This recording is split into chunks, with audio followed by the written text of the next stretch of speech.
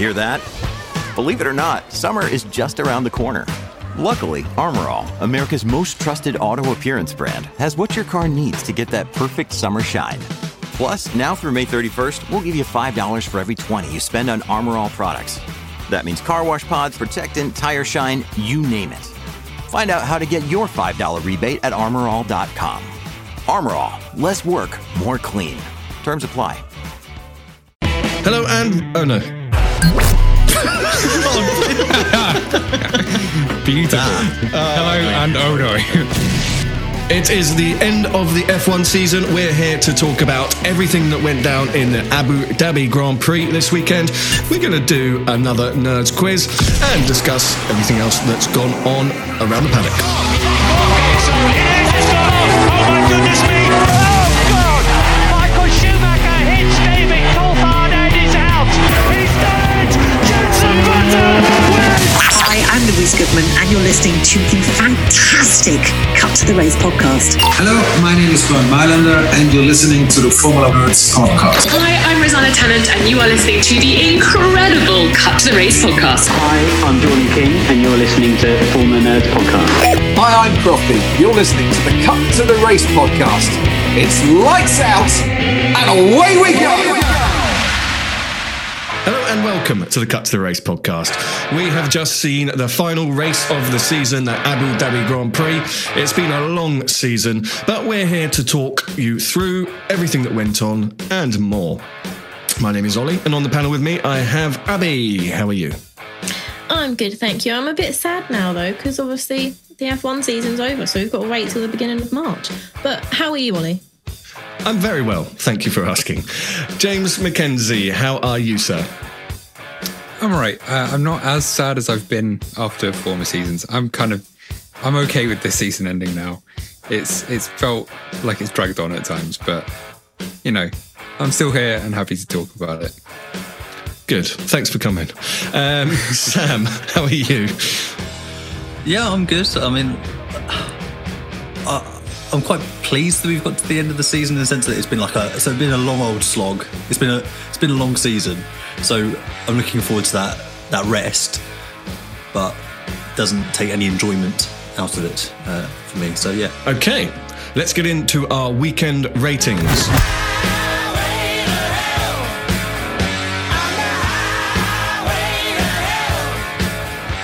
It was a weekend of sadness, happiness, joy, so many mixed emotions around the paddock. But guys, how would you rate the Abu Dhabi Grand Prix weekend this week? Sam, I'll start with you. Oh, it's difficult because like even the race today, it was just so like for a lot of it, but then it kind of came alive a bit towards the end. So I don't know. I think having F2 back was great as well. Added to the whole kind of element of the weekend, and obviously of Logan Sargent and his super license situation. So I'm going to give it a 6.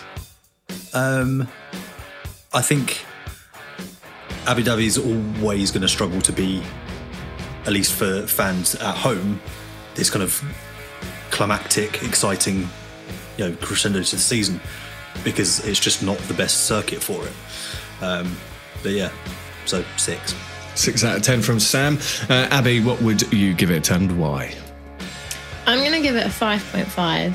I mean, the weekend as a whole was all right. Obviously, like Sam said, F2 came back, and for me, that was more enjoyable than the F1. It was quite sad and somber with Vettel obviously leaving, and then the other drivers who don't have a drive next year. But the race, I think the chaos and drama of Brazil has kind of hindered my opinion of Abu Dhabi, because this wasn't that exciting compared to the Sao Paulo Grand Prix. There were some exciting battles on track between Leclerc and Perez and that, but it wasn't too exciting or that interesting for me. Okay, and James? And yeah, you guys have covered a lot of what I was going to say, but it mixed emotions. It was okay, and like you said, the F2 was good to see back. If I put my Lewis hat on, it's a 1 out of 10. Because it was just a weekend of PTSD and disappointment. But no, as an F1 fan, yeah, I'll give it a 6.5. I'll give it the benefit of the doubt. And yeah, Brazil was always going to be a hard act to follow. Yeah, I'm going to meet you there with a 6, I think. It was a difficult weekend because we're losing so many friendly faces from the grid, such as Vettel and Ricciardo for now. So, yeah, it was difficult, mixed emotions. And certainly, as you said, James, I think you've hit the nail on the head. The amount of replays we had of last year was unnecessary throughout the coverage this weekend. It really brought back some trauma for me. But it was, yes, a solid 6 for me. So we're going to get into the famous Nerds quiz next, and then we're going to talk about the weekend news, highlights from practice and qualifying. So it's that time of the week, everyone's favourite time of the week. James, you confessed that this is one of the highlights of your week because you don't have quizzes in France, or pub quizzes in France, should I say. It is the Nerds quiz. Are you guys excited? I'm just laughing at the idea of like this small group of French people huddled around like in a room, all like hush hush, like the police like batting down the door because they're doing a quiz. How did you prohibition? Yeah. It's not even funny, but it's a good start. James heavily implied in the before we recorded that he revises for these quizzes. I really didn't. I asked if you'd been revising. Which kind of does, yeah, it does. And then does that imply that I've been revising? And then when I made a joke of it, you put me back in my place by, rightfully mentioning that I want to do. Yeah, probably know more than I do. Well, listen, have you been revising your Belgian tyre manufacturers? Yeah, there's one. There's one. I know it now. But you actually came up with an interesting little fact there, didn't you, Sam, before we started recording about tyre manufacturers?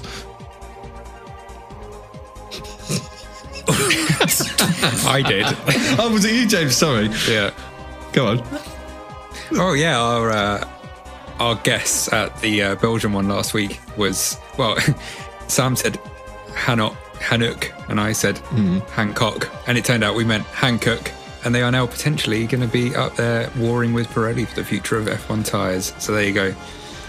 They are, yes. They already have the Formula E 10 year.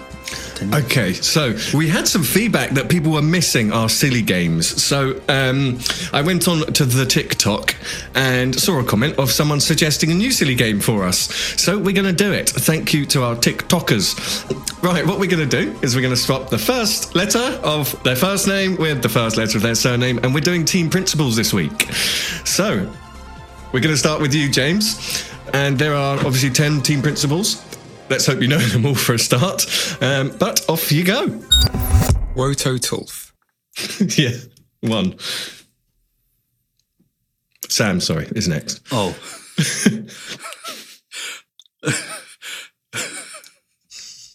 So I just can't do this game. Christian Corner.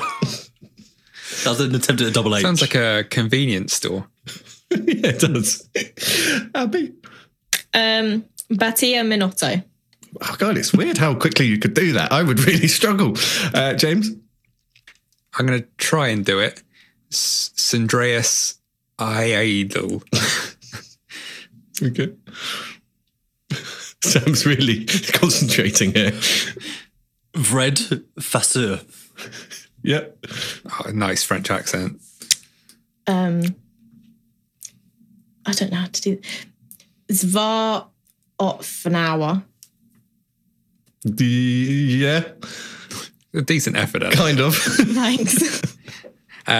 Cost Japito. Yeah.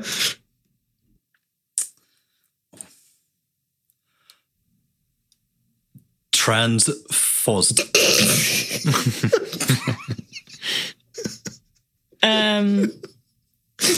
Stunther Geiner. Yeah.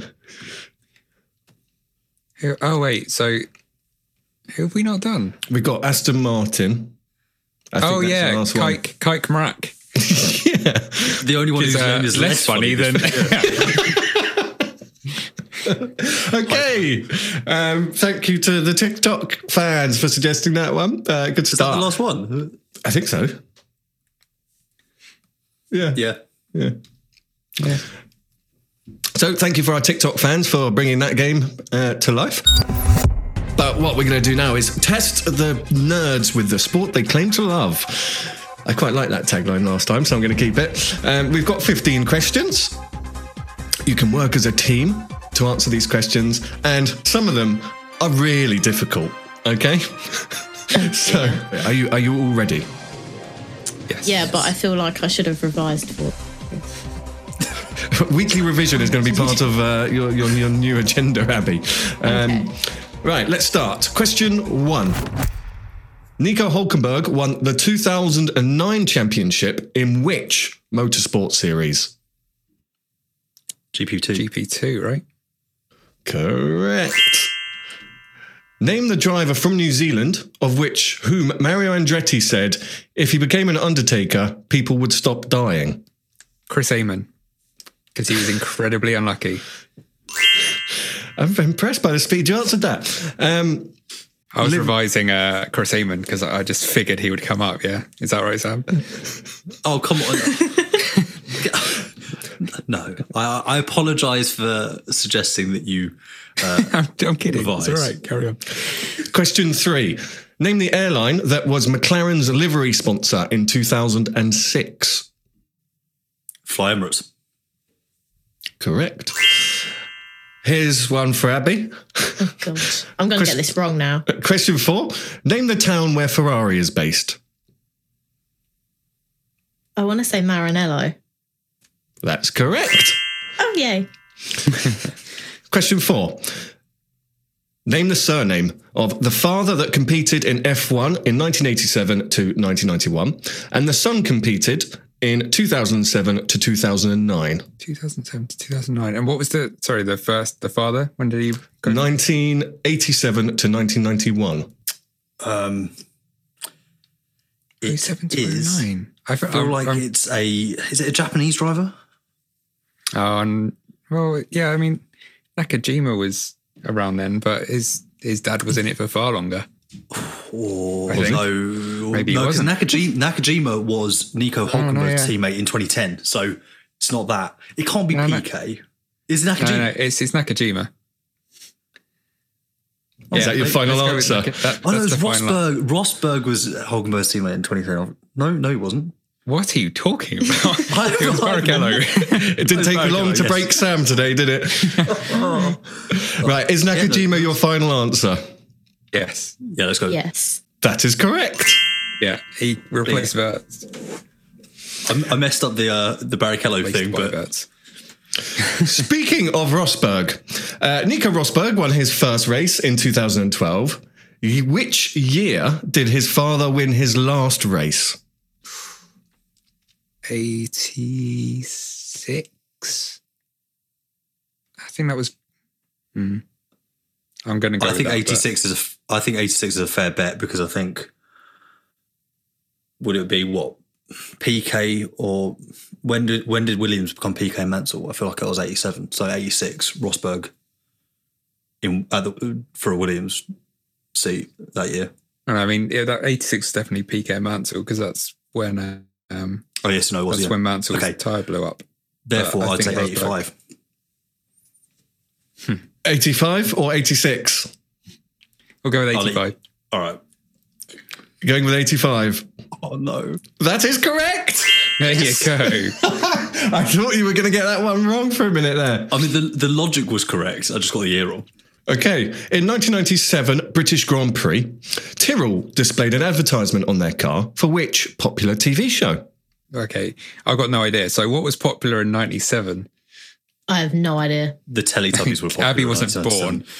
Oh, jeez. 97. I mean, it's clearly not, or maybe, I don't know. The fact that we don't know it kind of implies that it's not like a cult livery. Like, if it was something like the Teletubbies, everyone would have been like, oh, do you remember the Teletubbies? The Teletubbies be on an F1 car? I don't know. Why cryptocurrencies on F1 cars? Well, that's another topic. TV program. The Bill. It's not a police car. Wait, that would be an interesting livery. Would you like to pass? If it's not the Bill, I'm out. Because that's the only show I can think of from 1997. Big Brother hadn't started yet, had it? Songs with Praise? No, that was 99. Songs with Praise. They're already going for the Sunday crowd. Country File, or whatever it's called. Are you out? What year was it? 1997. How many years before I was born? I'm going to say Friends. I don't know. It was Xena the Warrior Princess. I've never heard of that. You haven't even heard of it? No. I haven't heard of it either. Right, James, have you heard of it? I've heard of it. I never watched it. I think I had a friend who liked it when I was a kid. It used to be on Channel 5. That old chestnut. Moving on to question number 8. Name the race in 1984 that was remembered for hot temperatures and disintegrating track surface. This race was never held again. The Caesars Palace Grand Prix. Right, so... Sorry, there were 2 answers there at the same time. You've confused me. Oh, no, it was Dallas. No, I think it was Dallas. You said it far more committedly than me, but I think no, it it's because Dallas. It's because I feel like on one of the podcasts, I recently did a piece about the Vegas Grand Prix, or I edited a piece about the Vegas Grand Prix, and the Caesars Palace Grand Prix, I think, was 81 to 84. Yeah, I think it was more than therefore one. Jumped it was, to wasn't mind. it the one where Mansell fainted as he tried to push the car over the line at the end? Yeah, that sounds right. Because it was, Dallas was held once. It was, I think I was getting confused with Phoenix. It was held a couple of times in the late 80s and early 90s. Anyway, do you remember when these quizzes used to be timed? Do you remember when I didn't feel I needed to overcompensate by throwing extra knowledge in there? So what is your final answer? Go Dallas. Dallas. Yeah. That is correct. Well played, James. What is Johnny Cicotto's nationality? Venezuelan. Oh no, is he Colombian? I mean, they are next door to each other, so you're in the right area. Was Maldonado the only Venezuelan? I think. Yeah, I don't know. I think Colombian. Is that your final answer, team? Yeah, go for it. Yeah. That is wrong. He was Venezuelan. Oh, son of a... I really thought Maldonado was the only one. I started second guessing myself. Okay, we're increasing in difficulty here. Who did Nelson Piquet fight with at the 1982 German Grand Prix? Eliseo Salazar. Yeah, correct. Any extra information for us, James? I don't think he landed a punch, and it was quite a girly kick. I feel like I remember it, open palmed almost. Yeah. Some of the punches he was throwing. What year was the tragic accident that took the life of Wolfgang von Trips and 15 spectators? I think it was 1961. Sam, Abby, any advance on that? I'm going to trust your answer. Yeah, you were minus 40. It was, I think I'm conflating it with the Le Mans crash, which caused Mercedes to pull out. Yeah. So is 1961 your answer? Yeah. That is correct. Question 12.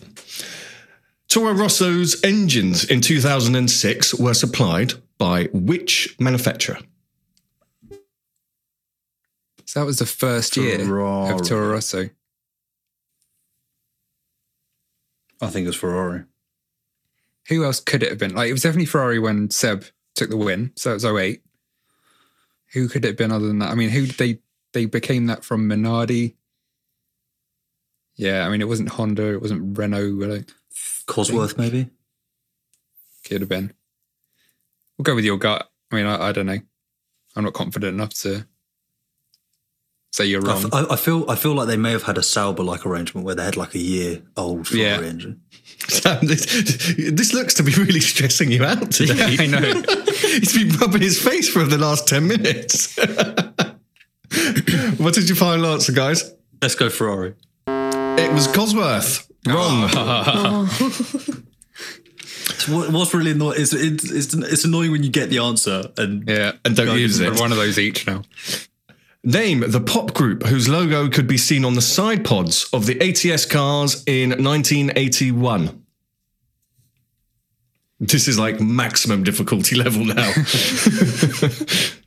ATS. Where were ATS from? France, I think.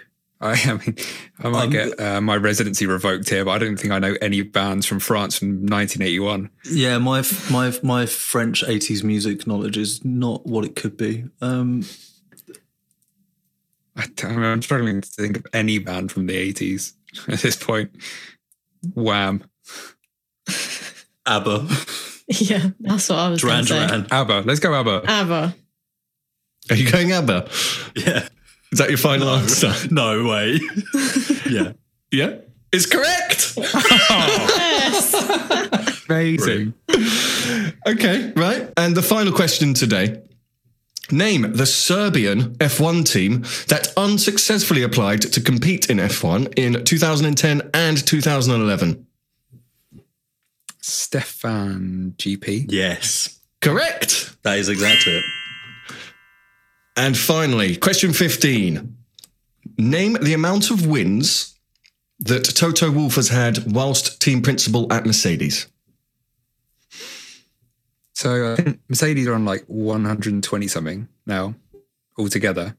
So I guess like subtract 5 or 10 maybe for the 50s. I mean, if you knew this off the top of your head, I'd be a bit concerned. It's quite a difficult question to know straight away. Sam's rubbing his face again. Yeah, sorry. It says that this can't be used on socials. No. 120 maybe. Let's say 119. Okay, well, it was close, but it wasn't right. The correct answer was 114. Right, okay. I mean, very close though. And what have you learned this week, guys? That it's great having James and Sam as teammates. They know a lot of stuff. I mean, I've definitely learned that ABBA won an F1 car once. That's my main takeaway from this. Yeah, good. My main takeaway is that Toto Wolff has won 114 races as a team principal. So you got 11 out of 15 this week, guys. How are you feeling about your score? Progressively worse still. I mean, the questions are getting progressively harder. Let's be honest. Yeah. There's always next week. That takes us to the end of the quiz this week. Thank you very much, panel. So there was a lot of news this weekend, a lot of things to tie up. Sam and Abby, would you like to take us through what you consider to be the top 3 of the weekend? Yes, absolutely. But actually, the biggest talking point of the weekend, or at least one of them, was not an F1 topic directly. The action or the circumstances which would dictate this news agenda were decided in F2. And that, of course, is a really butchered way of saying that Logan Sargent had his super license points that he needed to earn over the weekend in order to take his seat with Williams for next season. So going in, he needed to finish, I think 7th at the lowest by our calculations in the championship. And yeah, there was obviously a tense atmosphere for him. Had a spin in practice for F2, had a spin in his FP1 session as well with Williams. So clearly that was kind of, having an effect. Well, I guess we'll get into what happened later on, but that was a big talking point. Will he do it? Will Mick Schumacher take the Williams seat if he doesn't? And on that, one of the big talking points of the weekend was with regards to Mick Schumacher's seat. So, Abby, over to you. Yeah, so Schumacher is obviously leaving F1 and Nico Hülkenberg is making his return for Haas. So it'll be Hülkenberg and Magnussen, a very strong partnership in terms of experience for the team. Hopefully they can go on an upward trajectory more so than they did this year. But what do you guys think about having Hülkenberg? Because I know a lot of people were divided over Hülkenberg coming back and getting the Haas seat. Well, I think we almost revealed it at the end of last week. Then we basically confirmed it on the news show, and here we are again. Nico Hülkenberg's back. I think I've had a while to process it. it's still not the person I'd put in the seat. But in terms of what Haas need, which is experience and consistency and less bills from crash damage, then that's probably the right person to have in the seat on reflection. Now, I've had such a long time to think about the answer to that question. Yeah, and apologies, listeners, for the fact that you're having to listen to this conversation for the fourth or fifth time now, probably. So sorry for bringing that into the equation.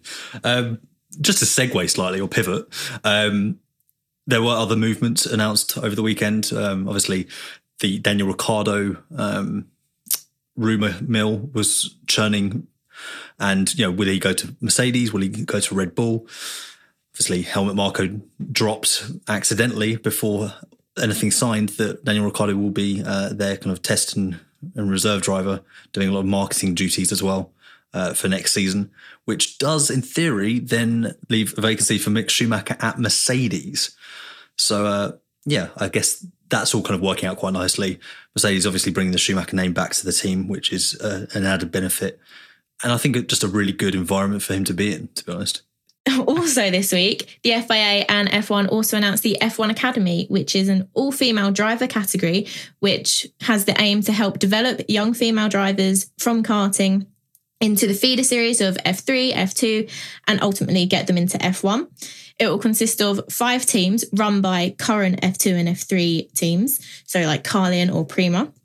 And it will have 7 events, which will have 3 races each, so 21 in total, which is exciting to see that they're actually making something for the women to come in, but they've already got W Series, so it'll be interesting to see how the F1 Academy works alongside W Series. But the calendar for the Academy will be released soon for the races next year. So this is starting next year. Now, do we think that this is a signal that W Series might not return? I mean, is there a need for another all-female championship, do you guys think?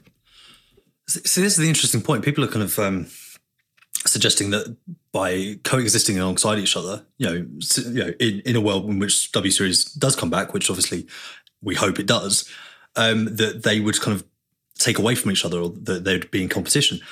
I think they can actually complement each other and work alongside each other. And I think that's the key thing here. The Academy will be F4 cars, from what we understand. So it will be another step that can be kind of added to the, traditional feeder series pyramid before F3, because let's face it, that is the point. F4 and similar championships is the point where the problem sets in, really. With getting women into higher levels of motorsport. Is it? Am I right in thinking that the F1 Academy is only for young drivers as well? Is it? I think there was an age limit on it, so they could coexist in that sense as well, with the older drivers still being in the W Series. Yeah, I believe it was like up to the age of 21. Is this a feeder into W Series? Because W Series are F3 cars, aren't they? Or they're certainly based around F3 cars. So this is a lower series compared to W Series in terms of cars. But then also in terms of broadcasting, if this is a FIA initiative, is that going to push W Series out? Which one are we going to see on TV? There's a lot of questions to answer, aren't there? Because there's not enough space for another series, really. It's my understanding, or at least I've seen online, that only one of the Academy events will actually be at an F1 weekend. So it will operate kind of separately in that sense. Just checking on F1 socials, on their post about the Academy, it says a new route for females to reach higher levels of racing, including W Series, F3, F2 and F1. So I think they are hoping that some of the Academy drivers will end up in W Series. Yeah, it ultimately gives options, right? That's important. It allows those drivers to chart their own course. Now, not necessarily news, but something we have to talk about are the drivers whose last F1 weekend it was in Abu Dhabi. So, guys, let's just talk about Sebastian Vettel. I mean, he's really transformed as a human being. I think we need to talk about our favourite and least favourite moments with Sebastian Vettel. I mean, he's played such a fundamental role in our sport over the years that he's been in it. We know that he's had his moments through the years. I mean, seeing him and Lewis come back and build a friendship after Baku, I think is absolutely incredible. And this weekend, Seb did admit that he was wrong when he rammed the side of his car. But Seb has transformed into a fantastic ambassador to this sport. How do you guys feel about him leaving? And what will be his legacy? Because he's not talking about what his legacy will be, is he? Yeah, I mean, he's kind of turned into one of the elder statesmen. And certainly he feels like the dad of the grid now. You know, obviously, particularly with drivers like Mick, he's very, very much been a father figure too. But yeah, I mean, you know, where Fernando's still a bit too salty to be a father figure, I think, for certain people. And you know, Lewis kind of exists on his own plane in certain aspects. Although it's great to see him take the drivers out and suggest apparently that idea for that meal they went for and pick up the bill, supposedly, although it wasn't the one that people seem to think it was on Twitter.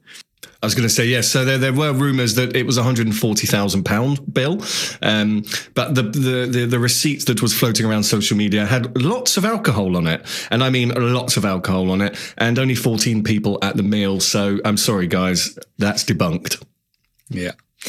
But yeah, as for Seb, I mean, he'll be remembered as one of the best. Obviously, he's had his ups and downs in his career, but end of the day, he's a 4-time world champion. He's got the 3rd most wins of any driver in history, and his career is incredibly popular. So, you know, I think he's in a pretty good place. Sam, do you feel like there's going to be a hole in the grid next season without Vettel there? Yes and no. I think whenever someone steps away, someone inevitably steps up. But will they do it with the grace that Vettel has displayed over the last few years? I don't know. I like to think that Alonso would maybe start stepping towards that kind of role. But again, you just don't know. I think it's right that Sebastian doesn't try and dictate what his legacy is. I think it's not necessarily for someone to decide themselves. And when it comes to my favourite moments of Vettel, they're actually the moments that I hated the most at the time. That 4-year run of dominance, as a Hamilton fan, didn't like it. Obviously, didn't like it. yeah, eloquently put myself there. But looking back on it, it was just like that 9-race slate in 2013 is just ridiculous. Looking back now, so yeah, that was brilliant. And yeah, I think he's grown into something larger than the sport. And he transcends that. And I think for that reason, it's the right time for him to go. And he's going on his own terms. He could have stayed. He wasn't forced out. And I think that's important for someone who has the stature he does within the racing community. And there are 3 other drivers leaving the grid this year. That's Mick Schumacher, Daniel Ricciardo for now, we keep saying, and also Nicholas Latifi. Abby, what are your thoughts on those other 3 that are leaving? And which one are you going to miss the most? I'm definitely going to miss Ricciardo the most. It is sad to see him go. He's had a couple of tough years with McLaren. I think he said after the race today to Sky that he needs this time away to kind of find a piece of himself, because looking back at his time at McLaren, it has been quite frustrating and disappointing for him. With Mick, I'm sad to see him go because I feel like his career is only just getting started. But I do think having a year out or 2, maybe as a reserve driver, just taking some time to learn off track rather than being straight in an F1 car and having to perform, and maybe having the pressure of his name to perform as well. I think just having some time away will be good for him. Latifi, he's tried his hardest in his career, and it's just, I don't think F1 is for him anymore. There are loads of rookies from F2 and F3 that are performing so well. I mean, Sargent's coming into Latifi's seat. It will be interesting to see how Sargent performs compared to Latifi, but I'm sure Latifi will be missed, but I feel like it's the right time for him to go. And do you think with all this new talent coming through, do you think there's going to be space for Ricciardo to come back or even Mick to come back? You know, there's time is very valuable in an F1 seat, and there is so much talent ready to come into F1. Sam, what are your thoughts on that? I think out of the 4 drivers leaving the grid at the end of the year, the most likely to race in F1 again is actually still Sebastian Vettel. I think that's a hot take. Right there. Yeah, maybe a little bit, but Ricciardo, I think he will have a year with Red Bull. I don't think he'll take that seat in 2024, and I think he will just kind of step away slowly over time and do guest appearances for a while in other series, IndyCar, NASCAR maybe, and then he will either go that way or decide to go a different non-racing route. Mick, unfortunately, I think it's been a difficult 2 years for him. 2021, completely the car was, you just can't really prove anything, especially when you're, not to be overly harsh about Mazepin, when your teammate is just not good enough for Formula One. It's just not up to the quality of Formula One. It's really difficult to have a benchmark, and I think he's then had to adjust to that this year with Magnussen. And obviously I know that opinions divided on actually how strong he has been compared to Magnussen. But I think he will be trying to keep his career alive for the next couple of years in hope of maybe getting the Audi seat. But he's not going to step into the Mercedes role if Lewis was to retire unless he performs brilliantly in a reserve role there. I think ultimately the name has maybe been too much for him. And moving on to Latifi, I think history will remember him less favourably than is fair. I think events will dictate how people remember him, not necessarily that he was in a Williams at a very difficult point in that team's storied involvement in Formula One. And he was also up against what I imagine will be proven to be a generational talent in George Russell.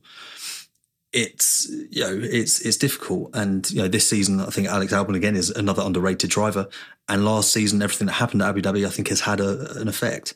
So yeah, I think whether or not Latifi would have got a drive in F1 to begin with without money, obviously debatable, but this is how motorsport works at these levels.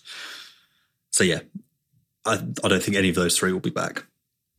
Yeah, I mean, on Latifi, he's had some awful press, but he's still one of the best drivers in the world. Unfortunately, he hasn't scored many points in his time. He's had 13 retirements. He's scored 9 points. His best finish was 7th, and his best qualifying was 10th. They're not stats to impress, but I believe F1 will always remember Latifi. Yeah, it's an interesting point you make, Owen. Yeah, he will probably be remembered, if nothing else, for the crash last year, unfortunately, just because it was one of F1's biggest ever moments. But yeah, I mean, however you spin it, he's been, at worst, the 20th best Formula One driver in the world over the last few years. Often not that. And how many other professions would you be the 20th best in the world at something and be openly mocked constantly? If he was the 20th best footballer in the world, he'd be, the Ballon d'Or ceremony, like getting potentially nominated. Yeah. It's the incredibly harsh world of F1. I think the thing that really bothers me about Latifi is seeing him being reduced to a meme. And that is ultimately, it's the age we live in, right? It's social media. And I'm sure I've used the phrase "go Tifi" before. I know people on this panel have, right? Everyone's done it. But over time, and I think probably that crossover point was last year in Abu Dhabi, when it just stopped being funny. When the hatred and the visceral reaction to an innocent error. Drivers crash. It happens. He wasn't alone in that incident. It wasn't like it was a complete unforced error. Okay. Well, before we move on, let's just remember some of the highlights from Sebastian Vettel's career, because he will be certainly missed. He had 57 pole positions, 122 podiums, 53 wins, and 4 world championships. It was an incredible career. So thank you, Sebastian Vettel, from everyone at the Formula Nerds, for everything that you've done. So let's move on to some of the weekend action. James, would you like to take us through some of the highlights from the practice sessions? Well, yeah, has been the case for the past few weekends, really. There were plenty of new faces or newer faces in FP1, and they performed better than they had done. I mean, we saw in the more recent FP1 sessions with the young drivers that generally they were stuck on hard tyres and just poodled round, picking up mileage and then ending up 16th, 17th, 18th, 19th and 20th in the timings. We had a bit more of a competitive showing. We had Liam Lawson up in 5th in FP1, only a couple of tenths off Sergio in the other Red Bull, when he was filling in Max's seat, which is a great showing. And Robert Schwartzman in the Ferrari in 7th as well.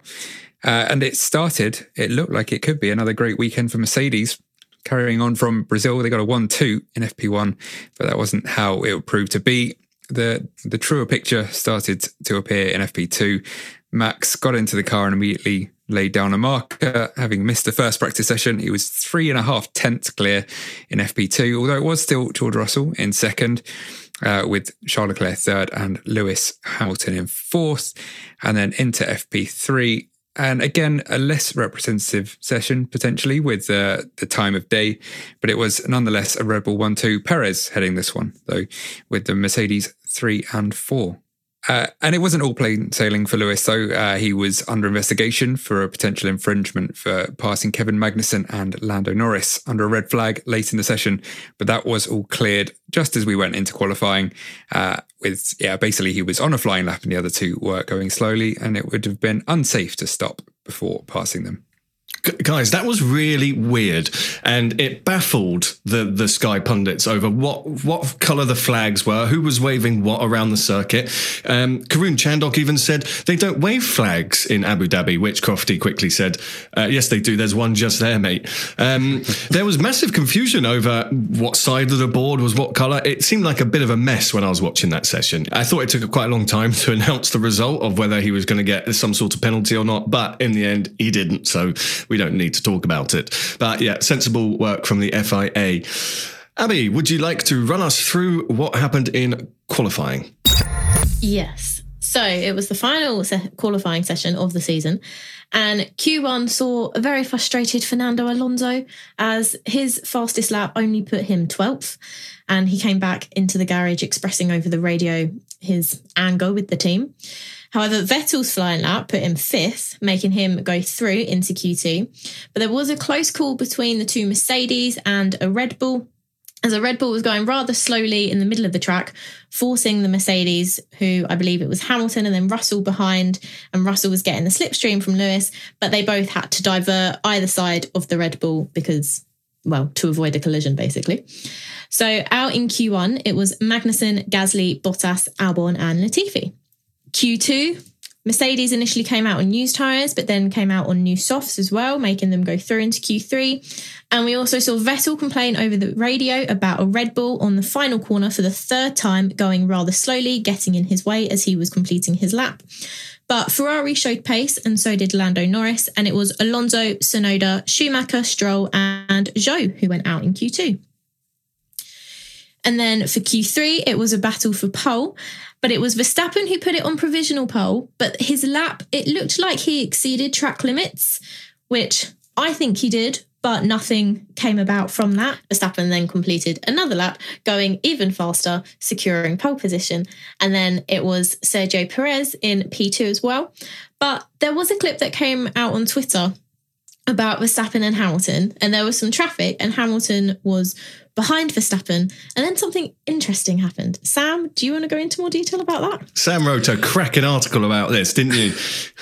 Yeah, I mean, maybe not my finest moment in journalism, but yes, coming into the third sector, or in the third sector rather, obviously we know that lots of games get played in qualifying, and everyone started queuing up Verstappen is being overtaken. Lewis is right behind him. Verstappen can be heard on the radio saying, this is unbelievable, kind of. And GP can be heard saying, let them play games, let them mess around, or something similar. So then, they let everyone go. They come into the final corner. Lewis is still behind Max, at which point Max is not dawdling because he's waiting for a gap so he can start his push lap. But Lewis decides to break this kind of, gentleman's agreement that you don't overtake, especially in the last sector on a warm-up lap, and goes round Max. And all the while, Max's eyes are trained on his wing mirror, and he's clearly watching Hamilton. And as Hamilton moves to go round, Max just nudges his car slightly in the path of the Mercedes. Not really in the path, but towards the Mercedes. Yeah, they ultimately didn't come to blows. It was an interesting incident. I think it looks worse than it maybe was. It's obviously not great, but could that be part of, speaking of Sebastian Vettel's legacy? Did Baku 2017 kind of embolden drivers to do stuff like that? I don't know. Maybe I'm making a mountain out of a molehill here. Yeah, I don't think so. I mean, it was an instinctive thing. I would imagine Max's subconscious, whatever's driving him at that moment, is to stop Lewis getting past. I don't think he's trying to hit him, but he has so much more to lose either way. He has so much more to lose in that situation. If he hits Lewis, he's the one expected to get pole. And yeah, it doesn't make any sense to do that. It was chaos in those final two corners. And part of that was because the Red Bulls were going incredibly slowly because that was their need for their tyre warm-up for this specific circuit. As Abby already mentioned, they were getting in everyone's way, and the Mercedes was the other end of the scale. They couldn't heat up their tyres enough. So obviously Lewis had to go for it, or he would have had a horrible flying lap after. But it was all very messy, and I still think the FIA needs to do something about the fact that there are such divergent warm-up times before a flying lap, because it's dangerous. It is, and I think for me, looking at the footage that F1 shared, I don't think Max was trying to crash into Lewis, but it kind of made me think that there's this element of Max, this aggressiveness that I had hoped was disappearing. It kind of echoed 2021 for me, where he was just quite aggressive towards Lewis in his manoeuvres. But like you say, James, that track was so busy at that point with so much traffic that the FIA need to do something.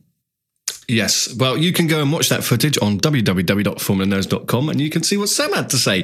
But let's continue through qualifying, Abby. Yes. So after that, Verstappen was on pole, and it was Perez in second, which meant he was ahead of Leclerc in third, which was good because coming into this weekend, both of them were on the same amount of points heading into the Grand Prix in the championship. And then Sainz was fourth, and then it was Hamilton and Russell in fifth and sixth, which meant that it was the first time that the top three teams have lined up 2 by 2 by 2 for a Grand Prix. And then it was Norris and then Ocon and Vettel and Ricciardo rounding out the top 10.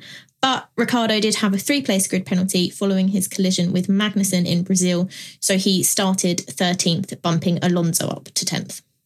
Abby, I'm gutted there wasn't a Noah's Ark joke there, but I was about to say Noah would have been so proud. R.I.P. Noah, he would have loved this. So that was qualifying. Any final thoughts on that, guys? I thought Sebastian Vettel did pretty well in qualifying. Yeah, that was a great performance for his final ever qualifying. Absolutely, it was really good to see, that Seb at his very best over one lap, and that used to be maybe his strongest suit. He would just stick it on pole and then keep it 2 seconds ahead of everyone else in that dominant period that Sam mentioned earlier. Okay, well, that was the track action leading up until the race. It's the time of the week where we go into the world famous National Anthem review.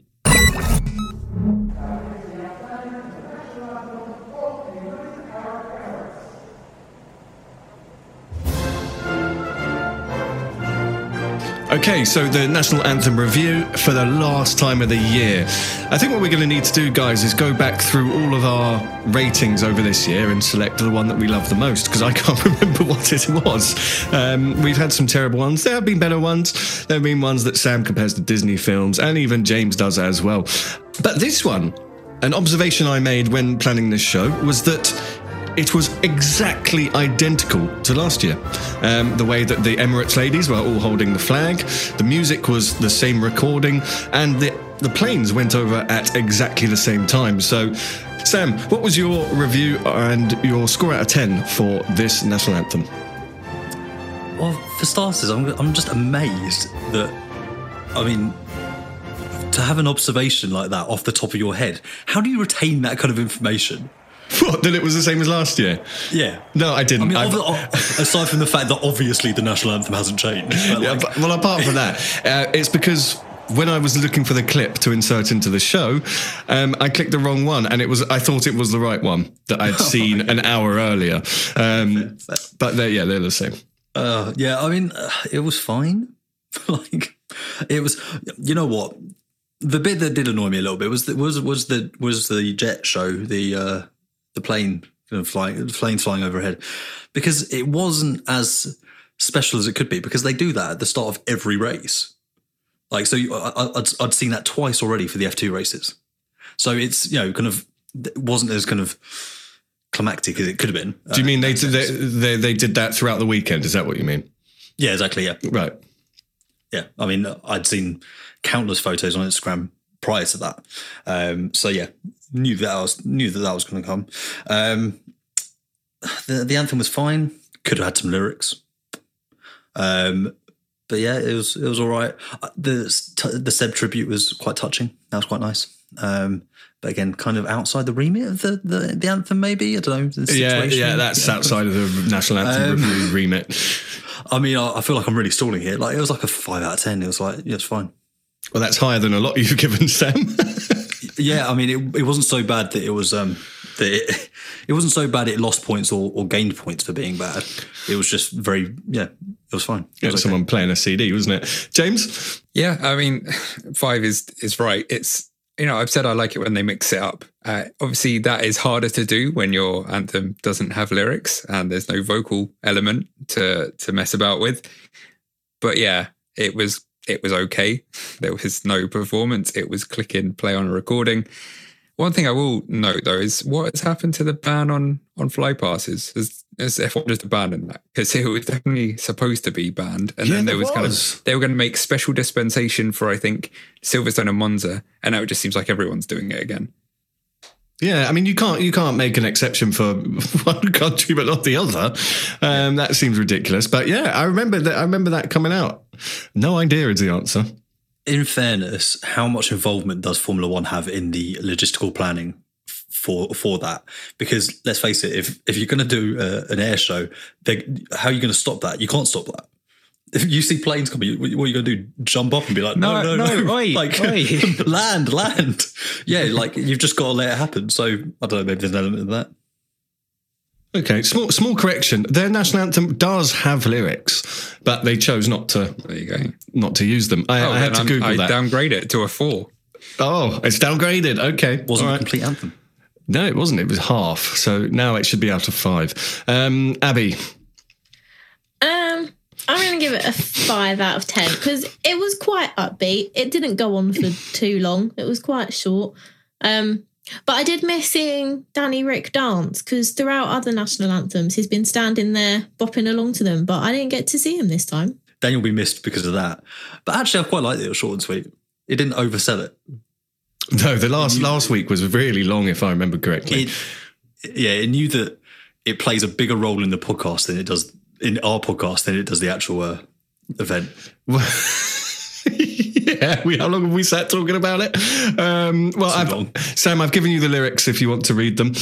Okay, I'm going to give it a 6 out of 10. I liked it. They've taken away the bad singers. They've got the music playing so we can hear it. And I think they've taken aboard quite a lot of our feedback, but we're gonna give some more feedback. If your country has lyrics to your national anthem, use them. On the off-season shows, could we maybe get James to pick out a flag at random and then we review that national anthem? That's an idea. Yeah. By street, sure. Okay, it's that time of the week where we get to review the race. It wasn't the greatest track action, but there was a lot of overtaking. And I did hear a stat that this year prior to this Grand Prix, there has been 25% more overtakes in this era of F1. Some of the checks had something like over 200% more overtaking. Guys, as a whole, do you feel like that's representative? 25% more overtaking this year? I would have thought it should have been higher based on what we were sold. No, I think that's about right. I don't want to be a Debbie Downer, but more overtakes doesn't necessarily equate to better racing. Yes. But I think a 25% increase is probably... 25 to 50%, obviously that's quite a big swing, but like you don't want 200% overtakes at a more overtakeable circuit would be ridiculous. Is quality over quantity, I think, is important. Now, I did wonder when they said, right, some of them have been over 100%, 200%. I was like, right, well, which ones have brought those percentages down to 25%? James, do you know? So you're asking me which are the less overtakeable circuits? Yeah. To coin Sam's phrase. Well, the circuits that had less overtaking than last year, I think, is what I was trying to get to. Yeah, I mean, I'm not sure. It's been nice, if nothing else, seeing them not immediately start sliding about as soon as they got to about 1.5 seconds behind. That's been, as Sam said, it's not all about overtakes. Someone following within 1 second and not quite getting there on certain, of the not quite so easy to overtake on circuits is good to see. That's the main thing. I mean, you kind of need to find the balance right, because you don't want circuits where it's easy to overtake that it just is so ridiculous. Martin Brundle made quite an astute point in the commentary that at points overtaking moves are happening halfway up a straight. You want them to be battling into the corner. So sometimes DRS has become too overpowered with the cars changing for this season. So there are things that you need to address at each race. I think you need to look at each circuit in isolation and work out exactly what you need to do there to produce better racing, using DRS, obviously, because you can't change the cars from race to race. I did find out this weekend that DRS is going to be activated after 1 lap of a race rather than 2. Abby, what are your thoughts on that? Do you think that's a good thing? Personally, I think the first few laps are exciting enough anyway without needing DRS. Yeah, I think in a lot of races this season, we've seen some very chaotic and dramatic opening laps without DRS. I think because it is the opening stages of a race, everyone is fighting a lot harder going into turn 1. Everything is just heightened, I feel like, at the moment. I think it's fine activating DRS where it is now. I don't think you need to activate it any earlier because, like Sam said, sometimes overtakes in that drivers become like they rely on DRS too much to do that. And I think that can sometimes hinder the action in a race if you're just like getting in the slipstream, then getting DRS and going past. And also, if you activate DRS too early, you're going to have 19 cars with DRS, right? It's not going to really work.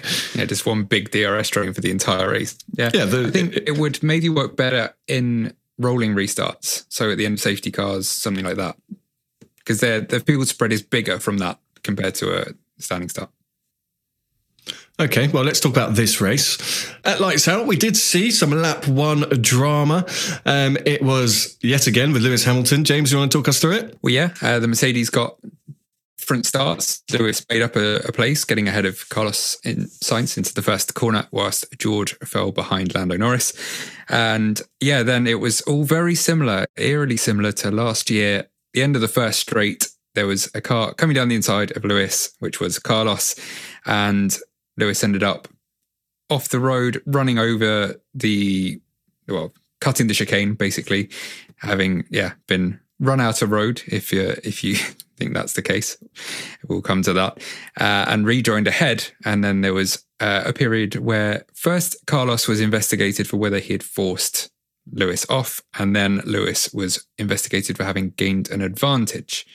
So Mercedes decided, it would appear, to tell Lewis to let Carlos back through before that decision was made. We think. I'm not 100% sure. That's the way it came across in the broadcast, at least. Lewis dropped back, Carlos went ahead of him, and then the decision, which was no further action, appeared. Now, whether that was because Mercedes cut a deal with the FIA, with the stewards, or whether they, in fact, should have just held out and left Lewis ahead, and that would have been the decision anyway. We can't be sure, at least now. And by cut a deal, you don't mean chucked him a few quid. You mean, right, no. You've given the position back, matters closed. Yeah. Abby, how did you take this? I mean, it was the same situation as last year, or at least it looked like it, but treated differently. Yeah, initially, when I was watching it, I thought that Sainz did force Lewis wide, but then Lewis obviously did gain an advantage because he obviously went off the track and came on before Carlos. But the way that Lewis went up in the air and then slammed back down on the ground, I thought that his race was going to be over then because of the damage that the car would have sustained and also the shock through his body when he hit the ground as well. But thankfully he didn't. But yeah, I was a bit confused as to whether the no investigation for Mercedes was because they had decided to give the place back or whether that was just the steward's result. Yeah, so all four wheels were off the ground. It was a big impact. Now, what I found strange was that Lewis Hamilton was on the back of Leclerc. He was way off in the distance almost, and then had to really slow back down. It looked like it really painful. Took too long to sort that out. Well, yeah, I mean, it was very similar to Max. I think Carlos left Lewis a little bit more room than Max did last year. There wasn't a car's width, but there was, maybe a half or a third of a car's width. He didn't go right to the white line. Equally, Lewis couldn't exist on that. He would have been on the curbs, bouncing over, potentially coming back in, crashing into the car behind. So it was probably the right thing to go over the runoff, whatever you think about whether he should have then immediately given it back. Most drivers, I think, in that situation are probably going to, when it's a borderline call, they're not going to give the place immediately back. I think my bigger point is, why is that sausage curb or whatever it was that Lewis bounced over there? Because, you dissuade people from cutting the chicane, but then people who are innocently forced out, it wasn't like Lewis went, okay, yeah, cool, I can't be bothered with this corner. But it was the right course of action because he would have been trying to get back onto the track, bouncing over a curb with whatever, who's coming. And it's a potentially, like Abby said, it could cause an injury. We've seen that enough times recently in F2 and in the W Series. I just don't understand why it's there. Make bollards or something to slow them down, but don't have these things that launch the cars in the air. It's ridiculous. Yeah, you're right. I mean, Abby Eaton broke her back on one of these curbs in Circuit of the Americas. And yeah, I'm looking at where it's placed. Obviously, it's there to detract from going over it. But I think Abu Dhabi's lacking a bit of gravel. Was that sausage curb there last year? I wondered that. I was like, well, obviously Lewis didn't bounce over anything last year, so have they added it, or did he just go across a different bit of track? Because it didn't, on the replays, it didn't look obvious. It wasn't, one of those massive orange sausage curbs. It just seemed like he bounced over something that we could barely see. Yeah, I mean, for me, it was more of a racing incident than last year. On both sides of it, right? I thought last year Max didn't give Lewis ample space, but also I do think Lewis did gain an advantage, and I think it was understandable that Red Bull fans or Verstappen fans felt that he should have given that place back in that scenario. I think ultimately they cancelled each other out, and he went on with the rest of the race. And this year, though, Sainz would have made the corner. He did make the corner, but he also didn't give Lewis space. But then also, that's not necessarily on him because he had the inside line. He was more than alongside Lewis. That is then on Lewis to find an alternative to that situation to avoid a crash. I think what eventually happened was fine, but there was a bit of confusion, as we've said, over whether or not teams would be asked to give places back this year. It was obviously the understanding that they wouldn't be, and then kind of what transpired in between, we don't know. So, yeah, a bit of an odd one. And then the strange thing was that obviously, Lewis was immediately on the back of Charles, like Ollie said, dropped back, let Carlos past him, immediately repassed, flew forwards for about a lap, got a second and a half away, and then suddenly his pace fell off a cliff. Yeah, I mean, the Mercedes was really strange throughout this race. It was confusing. Is there damage? Is there not damage? Mercedes were obviously saying there wasn't damage, and then they seemed to have changed their mind. Then Lewis was having some issues with his battery because he'd used it all. I mean, it was really difficult to understand, right? Is the Mercedes actually competitive this weekend, or what's going on here? Because it really looked like it was going to be a battle between Red Bull and Mercedes at that stage, didn't it? Whereas it certainly didn't turn out that way. Yeah, exactly. I mean, that's one of the things with the W13 is you don't know if it's going to be competitive session to session, let alone race to race. And even sometimes within sessions that performance changes. So yeah, at that stage of the race, you could have bet that Russell would then dispense of Sainz, and the two of them would then work their way towards Leclerc and then through Leclerc to the Red Bulls. But yeah, rightly, as you mentioned, it didn't work out like that. And Lewis started to fall back. George came through, but he ultimately still lacked that kind of killer pace that we were expecting at that point of the Grand Prix. So I saw Toto after the race saying that they killed their tyres, which is so unlike Mercedes to kill their tyres before the competition. That's been their one real pro this year, is that they've made them last to their detriment in qualifying. So I don't know what it was about the start of this race that made them seemingly just destroy the tyres immediately. But yeah, I mean, I think Lewis in the interview I saw after the race said there was an issue from that, from bouncing over the curb. He said it broke something that shifted his bias, and then that could only be fixed at the pit stop, which is why he then suddenly regained his pace because they gave him a couple of turns of wing. So that's a kind of a bit of one mystery solved, but yeah, overall still pretty confusing. Sainz was looking good, but he had heavy tyre wear, and Charles Leclerc just looked like he was thereabouts. What were your thoughts? They had the pace today. I was quite pleased with their performance. I think I was more worried about like bad strategy calls from Ferrari, as we've seen throughout this season. And it was a big weekend for Leclerc. Obviously, he was fighting for P2 in the championship with Perez, but he managed to hold on to P2, and Sainz managed to claw through the field when after his pit stops and that. It was a strong performance for them. They were definitely battling the Red Bulls, or Perez's Red Bull. Max was just racing off into the distance as usual. But it was a very positive performance from them. They definitely seem to have that pace that they have lacked in previous races. Okay, and all the talk was really on Sebastian Vettel this weekend, obviously. They went for a one-stop. What did you guys make of that? Well, for them, it was the wrong call. For whatever reasons, they couldn't make that tyre last in the same way. Again, it's easier when you're further up. You've got kind of less dirty air. You've got fewer cars around you. But Vettel was just starting to fall back as those around him were making pit stops. Starting to kind of work their way back through.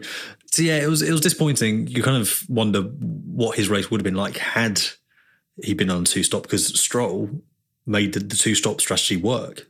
I think, yeah, it clearly didn't work. The fact that Lance has ended up ahead of him when it looked like Seb was going to be fighting for best of the rest, it's a shame. But yeah, I mean, clearly the one stop, I think, it looked like it was set to be the right decision for Lewis, where he ended up anyway. But yeah, for whatever reason, it didn't work for Seb. And it's particularly disappointing in that case because in the early stages, he had some good action with Ocon, and obviously it was in an Alpine sandwich. So you kind of thought, you know what, this could be a race-long kind of tussle. This could be interesting, and ultimately he fell back. So we were kind of deprived of that in his last race. It would have been a very fitting battle, him and Fernando in his final race. Yeah. I was fully expecting that Vettel would try and overtake Ocon, and Ocon would make a mistake and take Vettel out, and Fernando would be behind, absolutely furious, having tried to chaperone Vettel through the race. But yeah. Yeah, so Alonso did say he was going to take care of Vettel through this race, but he retired again, his sixth retirement of this season, with a water leak, which apparently he's had a few times with this car. Again, when I was doing this research for this show, I came across something that I just found mad. Alonso, he's had 355 race starts, right? And he's had 73 retirements. That's a huge amount of retirements, isn't it? It just doesn't seem to get any better for the guy. Yeah, it's a really interesting one this year for him with the Alpine. It's kind of, he's leaving them, it's somewhat poetic in the way that he's leaving them with a retirement, because he has had the lion's share of bad luck in that team. It kind of reminds me of, it's not quite the same kind of comparison, but do you remember in 2008 when Kimi was then they changed his chassis midway through the year at Ferrari, and it was all tied to them courting Alonso for 2010. They changed his chassis and his form was just totally off, and he just couldn't kind of, clearly felt like he was in a different car to Massa for the rest of the year. It almost feels a little bit like that for Alonso and Ocon. And in fact, Alonso's kind of implied that at points that, why am I getting all the bad luck? And that has ultimately led to Ocon beating him in the championships when, let's face it, Fernando's had the better year. Yeah, I mean, it's not been great. We saw some pit stop. Anything to call out from the pit stops, guys? Russell and Norris had a close call because Russell had an unsafe release into Norris's path and then ended up with a 5-second time penalty, which he then did serve at a later pit stop towards the end of the race. Spit stop, were you going to say there, Abby? Pit stop. Spit pop. Top. Oh, we should not do this game with just random words. So yeah, that wasn't good. I mean, apparently when Russell was coming out, he said, "Yeah, I knew he was there. I saw him. It was an unsafe release, wasn't it? There's no challenging that." I found that quite funny actually. George was like, "Yeah, I saw him.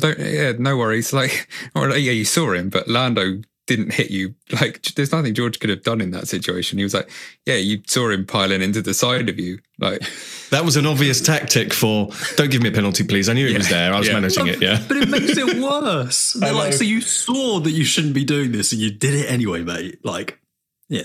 Yeah, an F1 car, you cannot see who's coming down the pit lane until seconds before, and especially that angle, you're not going to be able to see him. So yeah, that was quite amusing.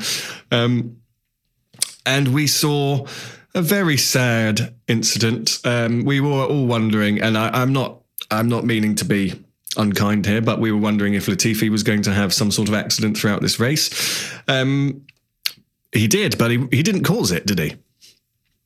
Oh, this is, again, more poetic justice on top of Alonso's race. Yeah, so going into turn 5, Schumacher is quite a way back, clearly misjudges the distance or how long his nose is. And yeah, just kind of nudges Latifi round and they kind of do this lovely synchronized spin as they pirouette. So not Latifi's fault in any way, but as the Haas Twitter account did kind of tongue-in-cheek point out, Latifi and Schumacher coming together at Abu Dhabi is somewhat familiar. So yeah, that was a shame. I think it was not the way he would have wanted to end his last Grand Prix, but kind of it wasn't great for Mick to end his career at this so far with an incident like that, where he just got it all wrong. Yeah, well, it was their version of donuts, really, wasn't it? To send themselves off in Abu Dhabi, that little synchronized spin. That was pretty brutal. A little harsh, but kind of fitting in its own way. Yeah, it was a bit of a silly one. It's like, when someone delivers bad news, but like in a really nice way, and you like kind of thank them for it.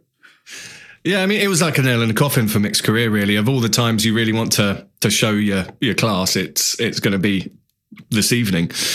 Abby, did you have any other takes on this incident? It was a shame for both of them. I was glad to see them continue the race and actually get to the end.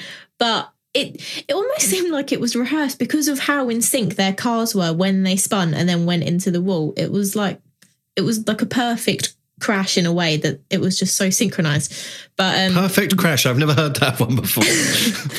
But Nelson Piquet Jr. eat your heart out. Oh yeah. But no, it was a shame to see both of them do that at Abu Dhabi. Yeah, and I think what rubbed salt in the wounds as well was Sky showing the replays so many times in slow motion. There was no need for that at all.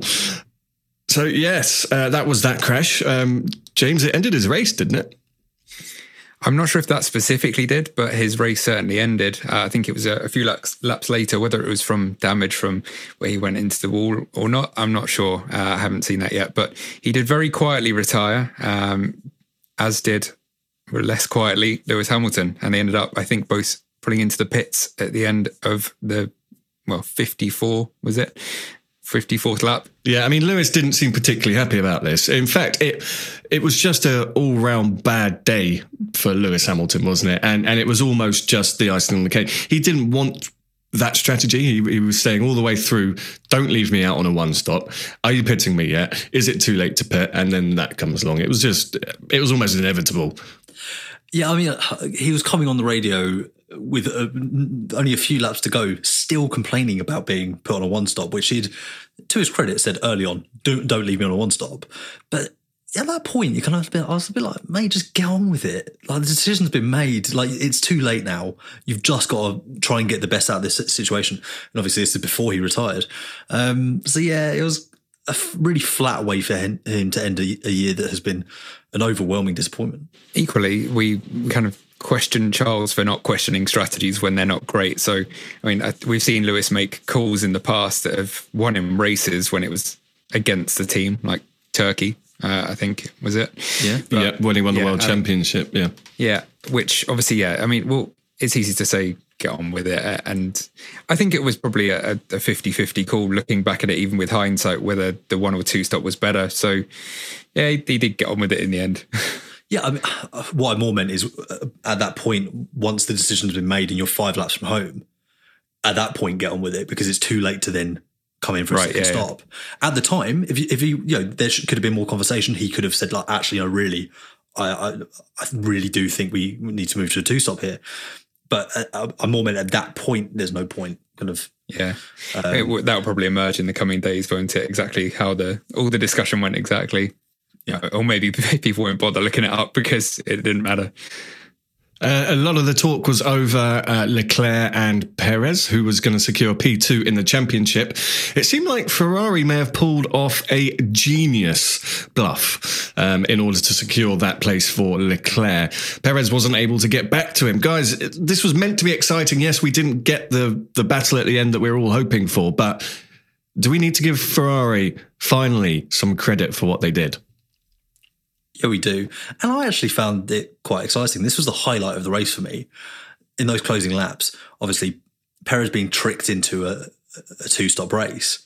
But what I thought was really interesting is that when Ferrari started to kind of, look like they're heading that way themselves, could they have brought Max in to cover off the Ferrari? Would that have worked? I'm just kind of spitballing here. But by taking the car that is behind into the pits, he had more work to do to then get back there. So it wasn't as clever as it could have been from Red Bull's perspective. But yeah, it was quite gripping to see whether or not he would manage to catch Leclerc back up.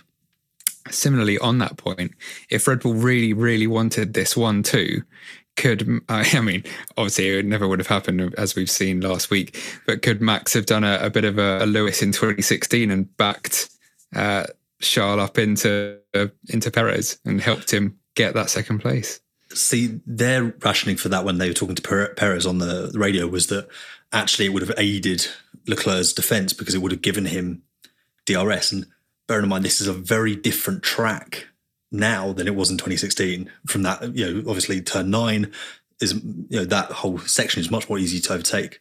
One thing they could have done, and obviously they're never going to do this, is early in the race switch Verstappen and Perez. Yeah. You might have had to give Perez the win, but it just kind of gave me the impression that ultimately Perez cared more about P2 than Red Bull did. See, I wondered the same thing, Sam. I thought, right, what you do is you swap them around early in the race. It seems like a no-brainer if that's your objective.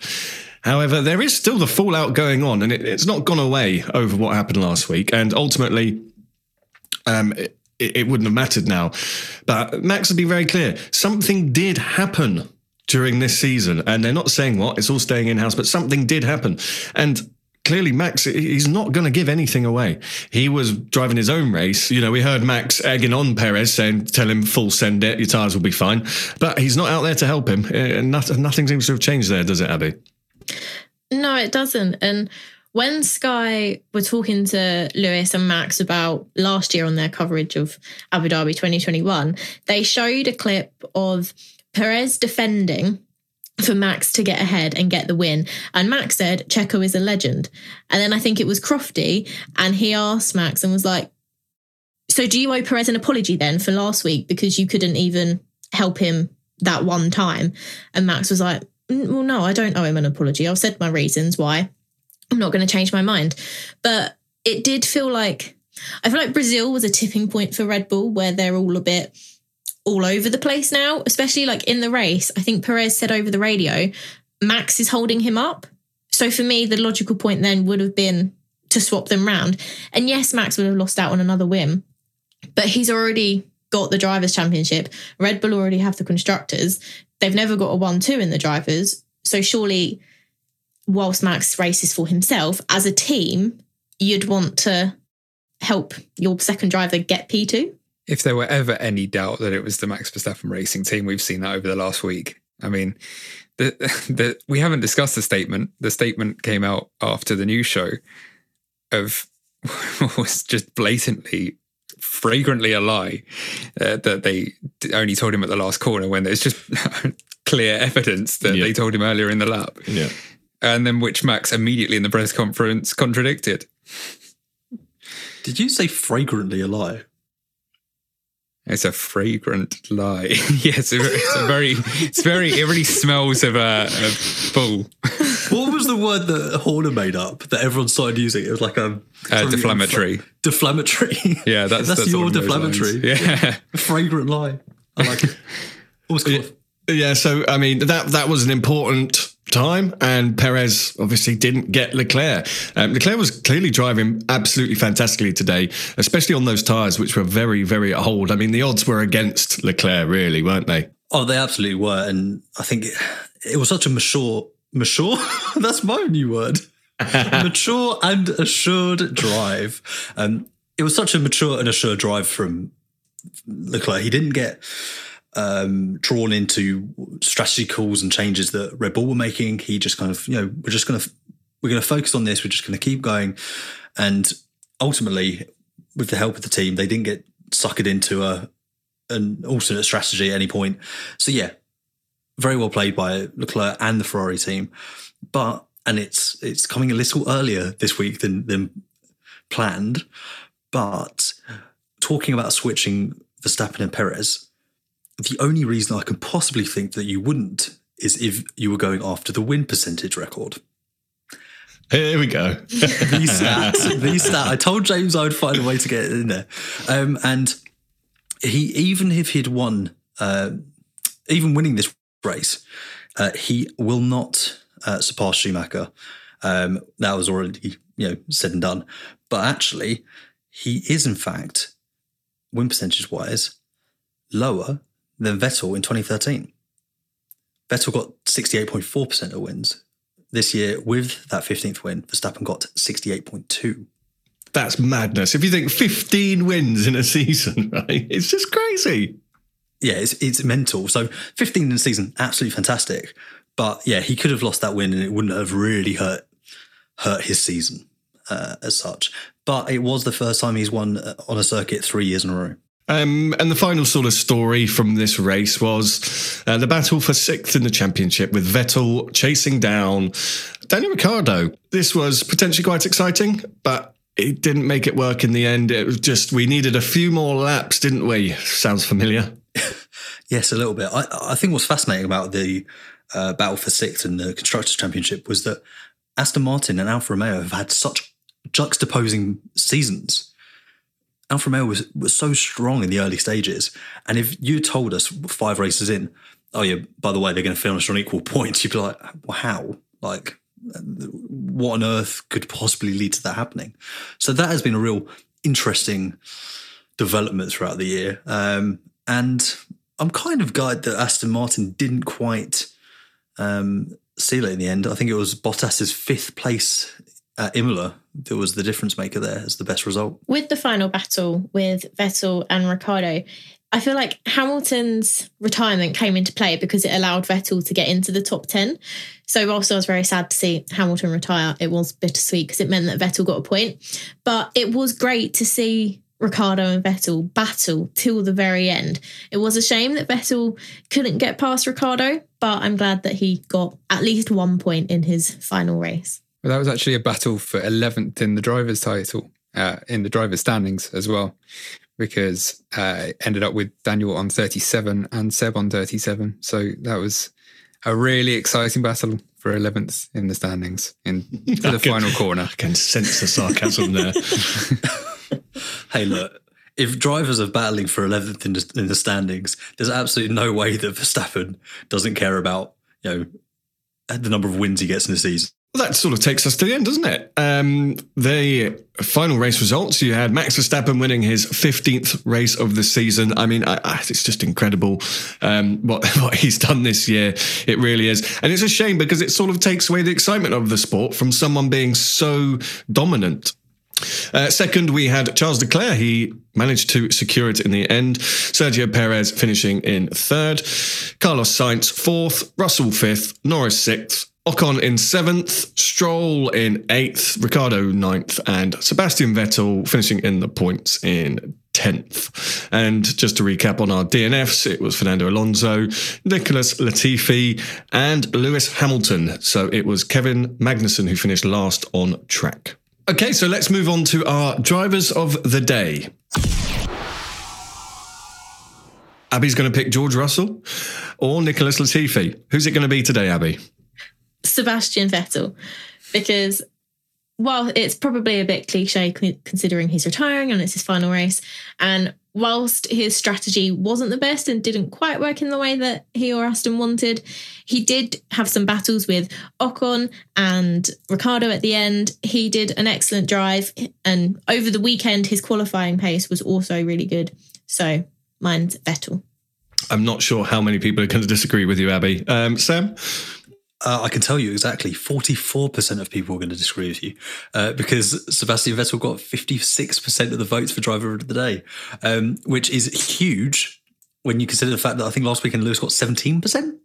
So yeah, Abby, don't worry. I don't think it's cliche. You're in the majority here. So you're all good. But I want to know what the other 44% were thinking. Yes. Sam, who is your driver of the day? I mean, I think I'm going to have to change the rules here this time, aren't I?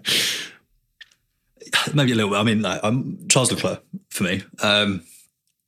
He had a pretty solid weekend, but on the day, he just did everything he needed to do. Ferrari also did everything they needed to do. And it is the difference between P2 and P3 in the championship for him. And James?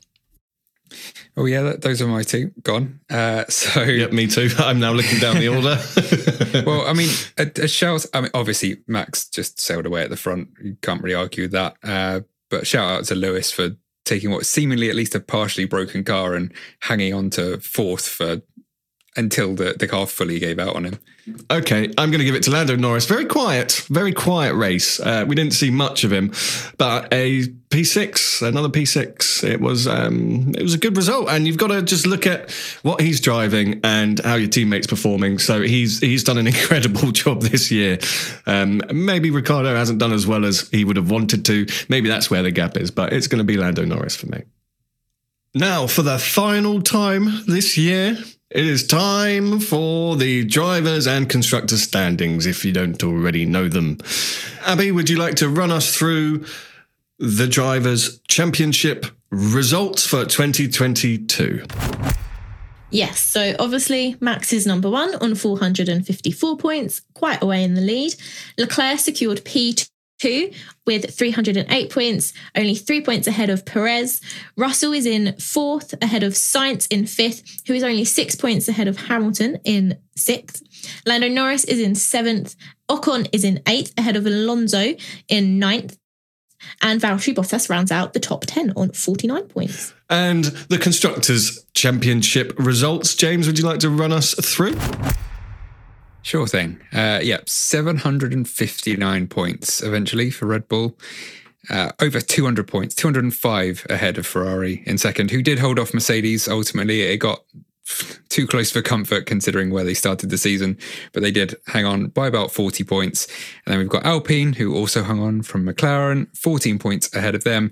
As we know, Alfa and Aston tied on 55, with Alfa getting the benefit there.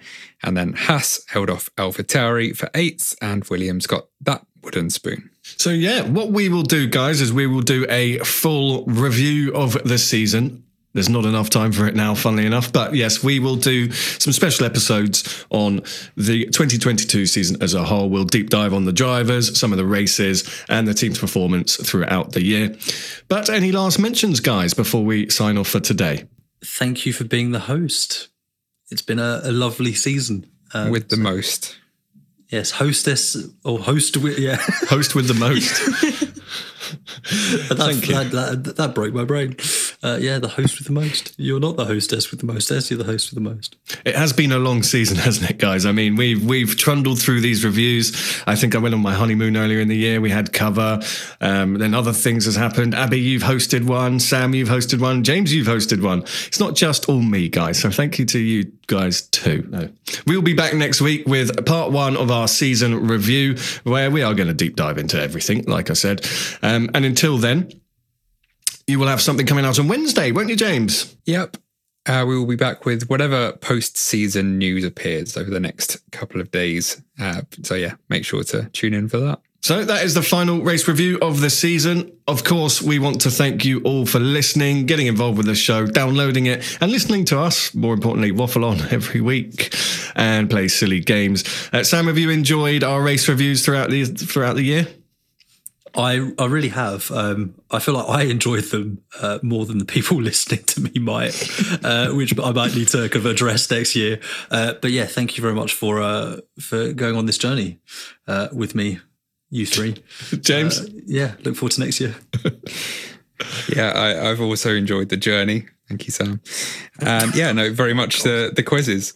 I'm a really big fan of the quizzes. Okay, well, maybe we can keep the quizzes going throughout the off-season. If we're going to run out of things to talk about, aren't we? I'll have to slow down the amount of questions. But Abby, have you enjoyed your race reviews of 2020? Yes, I have. I've definitely enjoyed them. And I look forward to doing 24 next year.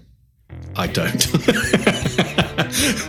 It's yes. What the listeners don't see is the time and effort spent editing these shows to get them into a package that can be released and listened to by all. But until next time, thank you very much for listening. Goodbye. You're listening to the Cut to the Race podcast. It's lights out and away we go.